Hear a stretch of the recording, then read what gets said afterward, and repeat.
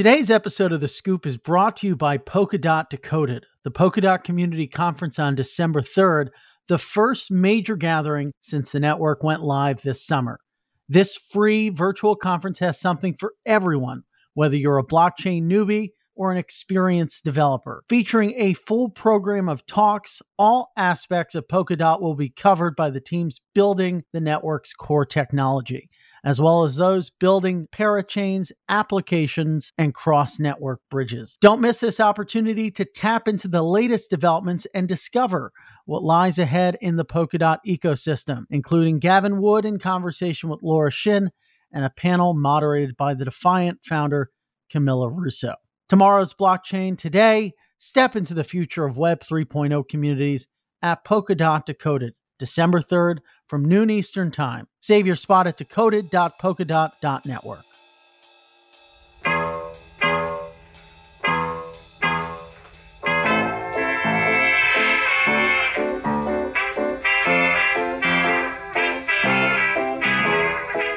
Ladies and gentlemen, thanks for tuning in to what is a unique, very interesting episode of The Scoop. It's been a show I've been waiting for with bated breath, and it's very timely. We have John Tuttle, Vice Chairman at the New York Stock Exchange, joining us. John has his finger on the pulse of all things capital markets. This has been a unique year, not just for the New York Stock Exchange, but for the IPO market broadly. We've seen SPACs rise from the ashes. It is the year of the SPAC.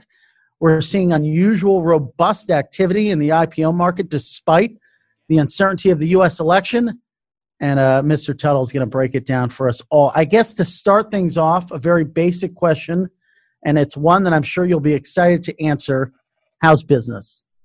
Frank, it's a treat to be with you. And saying I have my finger on the pulse of capital markets, that's too kind. I think the reason why is because I follow you on Twitter. You know, I read all of your stuff. I listen to your podcast. So that's kind of the first ingredient to having truly to having insight into the capital markets. But great to be with you. It certainly is an exciting year. We're in the home stretch of the year, but it's been a year full of surprises. And on all fronts, you know, it's been a busy year.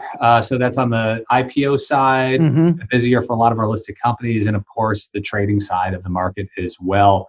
You know, I think that at the core, one of the things that I say we're proud of during what has been a arguably very challenging year for so many on so many fronts is that the capital markets remained open.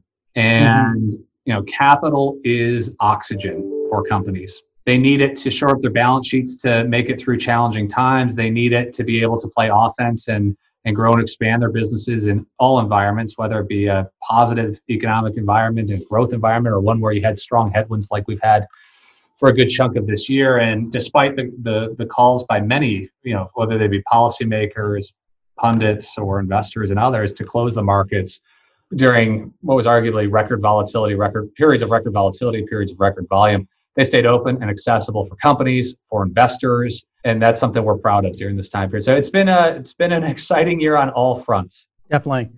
I know you sort of, I don't know if grew up is the right word, but you have a special place in your heart for the listings business, I'd say.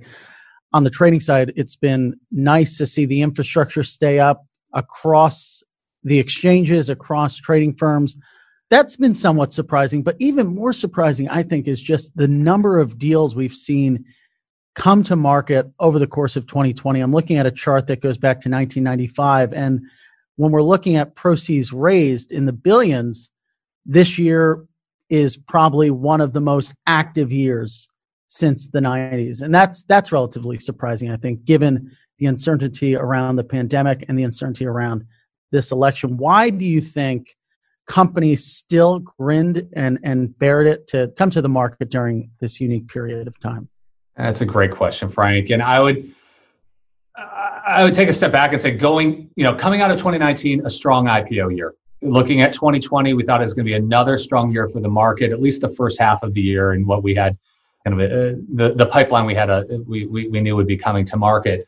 You know, historically, the correlation between IPOs, so new equity issuance, primary equity issuance, and market volatility is -1. So investors and companies want to de-risk as much as possible when markets are spiking up and down. That's usually a time where you see a number of companies decide to pause on their IPO plans. I think what's different about this year is that, yes, we did have that pipeline. And yes, it did slow down as expected when the markets really started moving quite a bit at the end of Q1 and in the first part of Q2, where you saw 5% swings in the S&P on a daily basis. I believe there's a stretch, and forgive me if my numbers are off by 1 or 2, but like 18 Sure. out of 20 trading days had the S&P swing over 3.5%. So, I mean, huge volatility in the marketplace. So we did see things slow down. Now, why did we see things pick up? There are several reasons. One is the increase in IPOs, or the resuscitation of IPO activity was driven by, one, healthcare companies and biotech companies and life sciences companies. This profile of company has different funding needs in the market. They've always been the type of companies that came to the capital markets earlier in their life cycle, that access the capital markets to fuel growth and R&D. And so those companies attract, they needed to come to the capital markets, but also a lot of investors were paying a lot of attention to this space, given what was going on in around the world with COVID and the pandemic. So we started seeing those companies come to market. Then we started moving up and seeing SPACs come to market. Now, think about it. A lot of the reason why operating companies wouldn't come to market during volatile periods is because their valuation would be impacted. Maybe their publicly traded comps are down, the investor appetite has waned for whatever reason. Well, a SPAC, from a fundamental valuation perspective, they're pretty easy to value. It's $10 sitting in a trust until a target company is identified. So investors said, hey, look, here's a place where I can allocate capital. And SPACs started coming to market. Then you saw the IPO window reopen for a broader group of companies, those with more predictable subscription-like revenues, like enterprise tech and software companies. And then it opened up even more to consumer tech companies. And now what we've seen is a market and an investor base that has been receptive to a whole host of sectors from a whole host of geographies. And so that has turned it into one of the busiest years for IPOs. Now, there are several other reasons I would tie to that. One is, with Fed projecting interest rates to remain low for a long period of time or for the foreseeable future, a lot of investors are looking at different asset classes and saying, where is the best opportunity for a return? And if you look at fixed income in some other areas, that may not be there if interest rates are hovering around zero. But if you look at equities and the performance, there's a place where you can allocate capital that you can have a return greater than zero. So that's one of the reasons. So you see investors weighting towards equities. But I think the most important reason why we've seen a huge uptick in IPOs this year is because of the crisis and what we learned. And that is, when you are a public company, you have the ability to access capital at market rates. When you're a public company, you have an SEC shelf registration. You can raise equity. You can raise debt. You can you can access the market via equity-linked instruments and other pathways, but you can access that capital at market rates.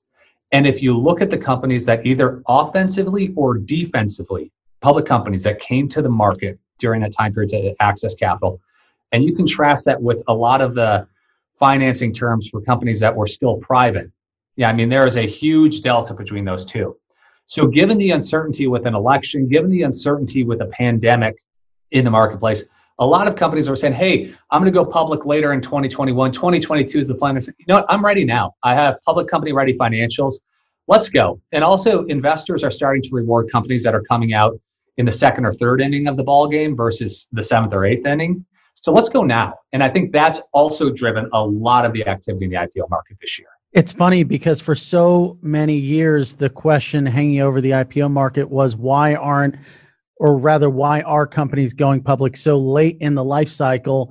Now the question seems almost the opposite of that, which is maybe there's a concern here with companies going public too early, right? A number of these SPACs, right, are going public before they've generated their first revenues. And a lot of the businesses are kind of selling a dream or vision versus a proven track record. Is that a concern? Look, there are different business models, companies that have different business models that are now coming to market. So if you think EV, you think some of the technology around autonomous vehicles, yes, a lot of those have not shown meaningful revenues, but they have projections to kind of grow and expand. And this is a technology these are technologies that will likely play a bigger role in the marketplace going forward. But if you look at a lot of biotech companies and life sciences companies, similar profile. I mean, zero revenue. They focus on a lot of R&D with the expectation that when they're commercialized, they're going to generate revenue for for themselves or whomever they're ultimately acquired or partnered with. So yeah, different business profiles, but also I think you're leading me to another point that I want to make, in that we've seen more innovation in the capital markets in the past 2 to 3 years than in the preceding 2 decades. And what do I mean by that? Is that there are now more pathways to the public markets for companies to consider that are more tailored to their goals. So the well-worn path of the IPO has been around for a long time. It'll continue to be the preferred route for most companies. But now if you think of companies that are going public for different reasons, think of companies that have pursued direct listings, Spotify, Slack, Palantir, Asana, and more to come. They're saying, look, I don't need to raise capital at the time of my listing, but I want the other benefits of being a publicly traded company. So now there's an option for them. We now have an option in place, and we're at the kind of 2-yard line with the final approvals to allow primary capital to be raised as part of the direct listing. So maybe I'm a company that really values efficiency of pricing, and I still want to raise primary capital, but I want to do it at the market rate, not via the kind of traditional IPO route. Now I have a pathway. Or with the SPAC, where, hey, I'm a company that is a new technology, or maybe earlier in my life cycle, or may just think that this is the pathway that's best for me because it's more of an M&A type construct, more control over the valuation, market timing and market conditions are a little, you can under index those compared to traditional IPO. Maybe this is the pathway for me. So there's also more innovation in the capital markets, which is allowing companies earlier in their life cycle or at a different phase of their life cycle, the opportunity to come to the market. And this has kind of been a long story for the New York Stock Exchange over the past few years. You guys have been trying to cement your position as the leader in direct listings and SPAC. And to your point, part of that has been this quest to get approved a direct listing through which you can raise capital. What's the status of that proposal? Yeah, you're right. We've worked on a lot of really fun projects over the past few years. It's fun to talk to companies and stakeholders and say, what are your challenges and how can we create a solution for you? And we're fortunate that we have a unique market model with the right incentives and oversight and technology that allows us to innovate here. And that's why we've been able to pioneer the direct listing. That's why we went from having essentially 0 SPACs listed with us in 2017 to the majority of SPACs, and particularly the overwhelming majority of high quality sponsors and larger SPACs. So that's been super fun. Now, following the direct listing, the successful direct listings of Spotify and Slack, we went out and we spoke to investors. We went out and spoke to companies, bankers, lawyers, other market participants, regulators, of course. We said, how can we continue to evolve and innovate and meet the demands of the marketplace? And there was a demand to raise primary capital as part of a direct listing. And so this was not us like coming up with ideas saying, hey, here's a solution in search of a problem. This is the market telling us that there's demand for continued innovation in the space. So we rolled up our sleeves. We worked with the SEC for over a year and other market participants to innovate on our kind of direct listing 1.0 to create this direct listing we'll call 2.0 that allows you to raise primary capital. And so after a year's worth of time, a lot of discussions with regulators, market participants, on August 26th, the SEC approved our offering. So they used a process called delegated authority, which is not to get too far into the inner workings of the SEC, but for a lot of proposals that organizations like the New York Stock Exchange or other exchanges make, they defer to the professional staff. So whether that be in trading and markets, corporate finance, or other areas of the SEC to review these proposals, to review the comment letters that have come in, to talk to other participants in the marketplace, and then ultimately make a decision whether to approve or disapprove. And the SEC staff, to their credit, did a lot of diligence. They talked to a lot of people. And then on August 26th, they issued their approval order. And in that, what I appreciate is they went out of their way to say, hey, look, what you're proposing, New York Stock Exchange, is arguably a more democratized process when it comes to raising equity capital in the public markets. And also, you could argue this is more efficient pricing. So they put those 2 points in there, which I really think underscored the regulators and the SEC, at the SEC, have had capital formation and innovation as pillars of their platform, and they see this as helping advance the U.S. capital markets as an endorsement of what we're working on. Now, we had green-lighted, we were ready to go. An industry trade group called the Council of Institutional Investors said, hey, we would like this to be reviewed by the full commission, so the five commissioners. So that puts a pause on the approval. So now it's up for review by the five commissioners. So as soon as that's done, we're off to the races. Companies are interested. I would say in 3/4, if not more, of the conversations we have with companies considering going public, they want to know about this option. It may not be the best one for them, but there is a lot of curiosity and a lot of interest in learning more. So we're very close to launch. We're talking to companies that are strongly considering doing this, and we look to continue to innovate the capital markets with our first direct listing with a capital raise in 2021.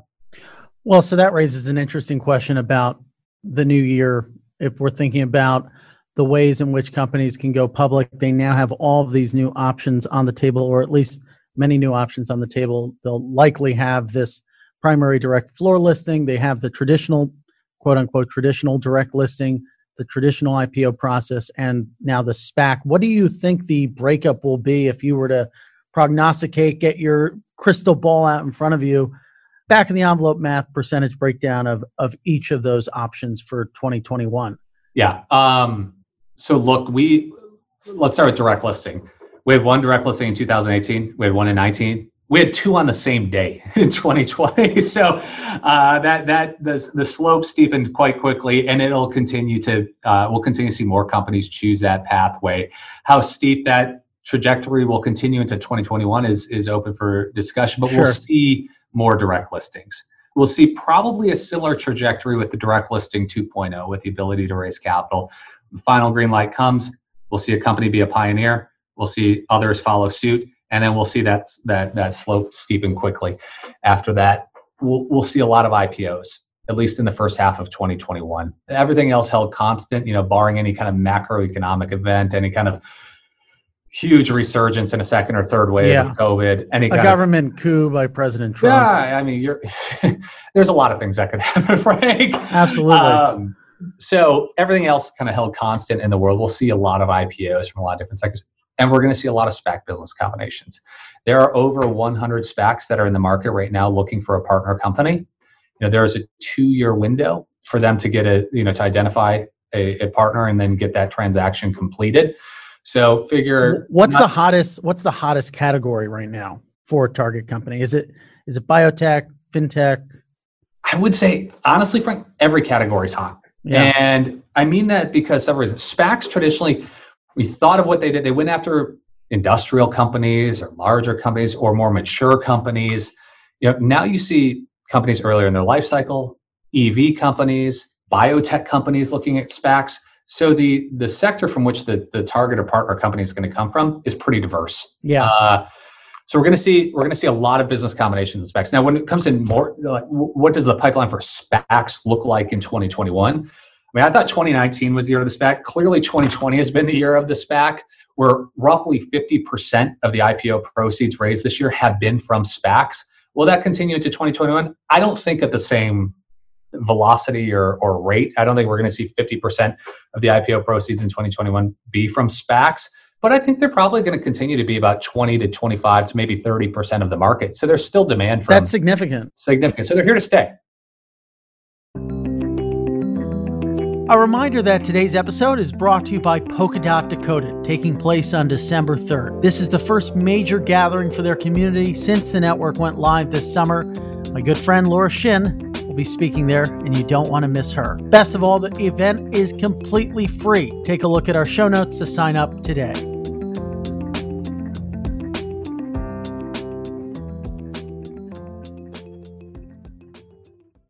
It's funny, when I harken back on my days at your rival, when I was a bushy-tailed young flack, obviously since, the histories, the early histories of NASDAQ and NYSE going head to head with each other on the IPO business, there's always these games with numbers, right? So it's like, we raised the most capital and NYSE will come back and say, well, not if you incorporate this, or, the next year it'll be the opposite. And I remember, I think it was 2017 or 2016, they came out with numbers about how they, raised the most capital, and sort of NYSE, came back and said, well, that's because they're including SPACs, right? And that's when SPACs was a dirty word. And we've kind of seen this evolution. I'm kind of just going down memory lane, but the point I'm trying to make is that there's been this evolution of the SPAC from like this kind of persona non grata of the capital markets, to throw in some Latin to the podcast, to this incredibly red hot twist to the IPO process to an extent. But they've been around for a while. Yeah. But now they're cool. Yeah, no. How did that evolution happen? Yeah, it's a great question. And let's look back 10 years or so. SPACs were a 4-letter word 10, 15 years ago. They didn't have the best reputation.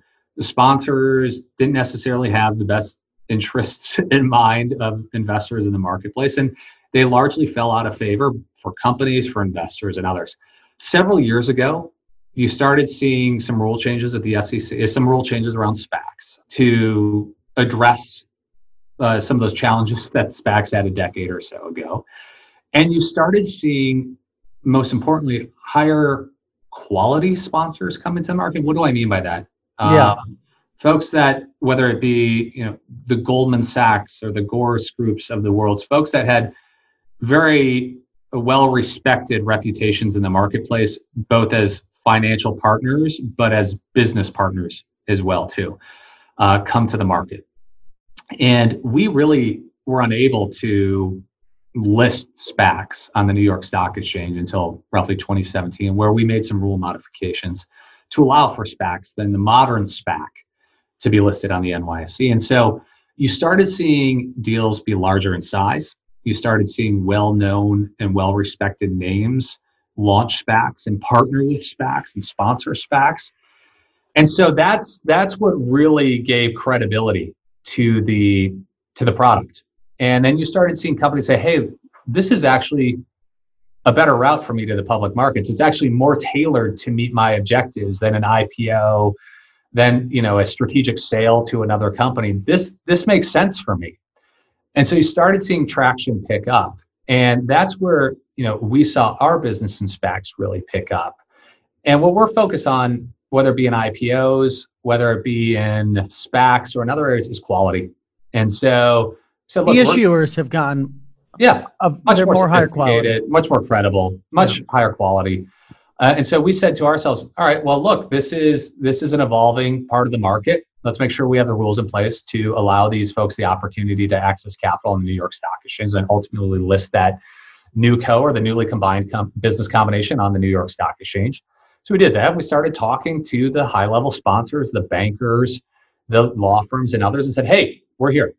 And what I think is amazing, that we went from having 0% market share in, let's say, 2016, to, in the first half of this year, 83% of SPAC proceeds were raised on the NYSE. If you look at the high-quality sponsors, the well-respected sponsors, and this is not me offering investment advice, to be clear, but the folks who have very well-regarded reputations in the financial markets and in business, the Bill Foleys of the world, the Michael Kleins of the world, the Goldman Sachses of the world, and other sophisticated sponsors, and even my former partner here at the New York Stock Exchange, Tom Farley, the former CEO of the exchange. All of them, when they had the option to list on the NYSE, have placed their trust in us because of that market model I talked about earlier, that allows us to innovate, that allows us to trade their SPAC with better market quality, allows them to de-risk during the business combination. And so that's how we've been able to track the vast majority of kind of larger, well-known SPACs to our platform. I want to be respectful of your time. There are a few pandemic related questions that I have, in as much as how the pandemic, the unique aspects of this health crisis, have changed the way New York Stock Exchange does business. Working at an exchange, covering the exchanges, the sort of back and forth, the hard fought battles over each IPO are marked with the exchanges pulling out all the stops, right? Whether it's, maybe we'll work on getting you an index, or maybe we will, get you to, one of my favorite examples was when the New York Stock Exchange lifted its jeans rule for Levy's IPO, right? Like, you have to woo these companies with everything you can. And one of the benefits of the New York Stock Exchange, or one of the attractive aspects of listing there, is ringing that bell and being on the floor, something that, obviously has not been a thing in the midst of COVID. So how do you guys lure and attract public companies? What bells and whistles have you added to the toolkit, to mix some metaphors around, that's convincing firms to go public on New York Stock Exchange anyway? Yeah, I know. I mean, look, the building is an amazing part of this brand. It's a part of our history. It's a platform that's been built up over a long time by a lot of great people. And I'm certainly biased when I say this, but I think it's true. There are 4 buildings that define this country: the White House, the Capitol, the Supreme Court, and the New York Stock Exchange. It's a very special place and has done so many special things for companies and investors across the country and around the world. So that being said, us, like most businesses, during this time period, our physical real estate was not accessible. And what it allowed us to do is remind companies that what we are at our core is a place where we help you access capital and bring buyers and sellers together. And we do that better than any place on the planet. And so that kind of controlled for all the Ferris wheels and balloons and all the celebratory parts that come along with that, which are an important part of branding. And we can do it better than anybody on the planet. But it brought it back to that core issue, and that's how we list and trade your stock. And we were able to get people to focus on the data, and that, look, coming to the market is about de-risking. It's about saving money for your investors, and showing them the data that no matter how you look at it, IPOs are smoother, stocks that trade on the NYSE trade with less volatility, tighter spreads, more depth in the order book, all that saving your investors money as they move in and out of your stock, saving you money when you come back to the market as well. It allowed folks to focus on what matters, and that's the data. And I think, you mentioned Levi's and all that.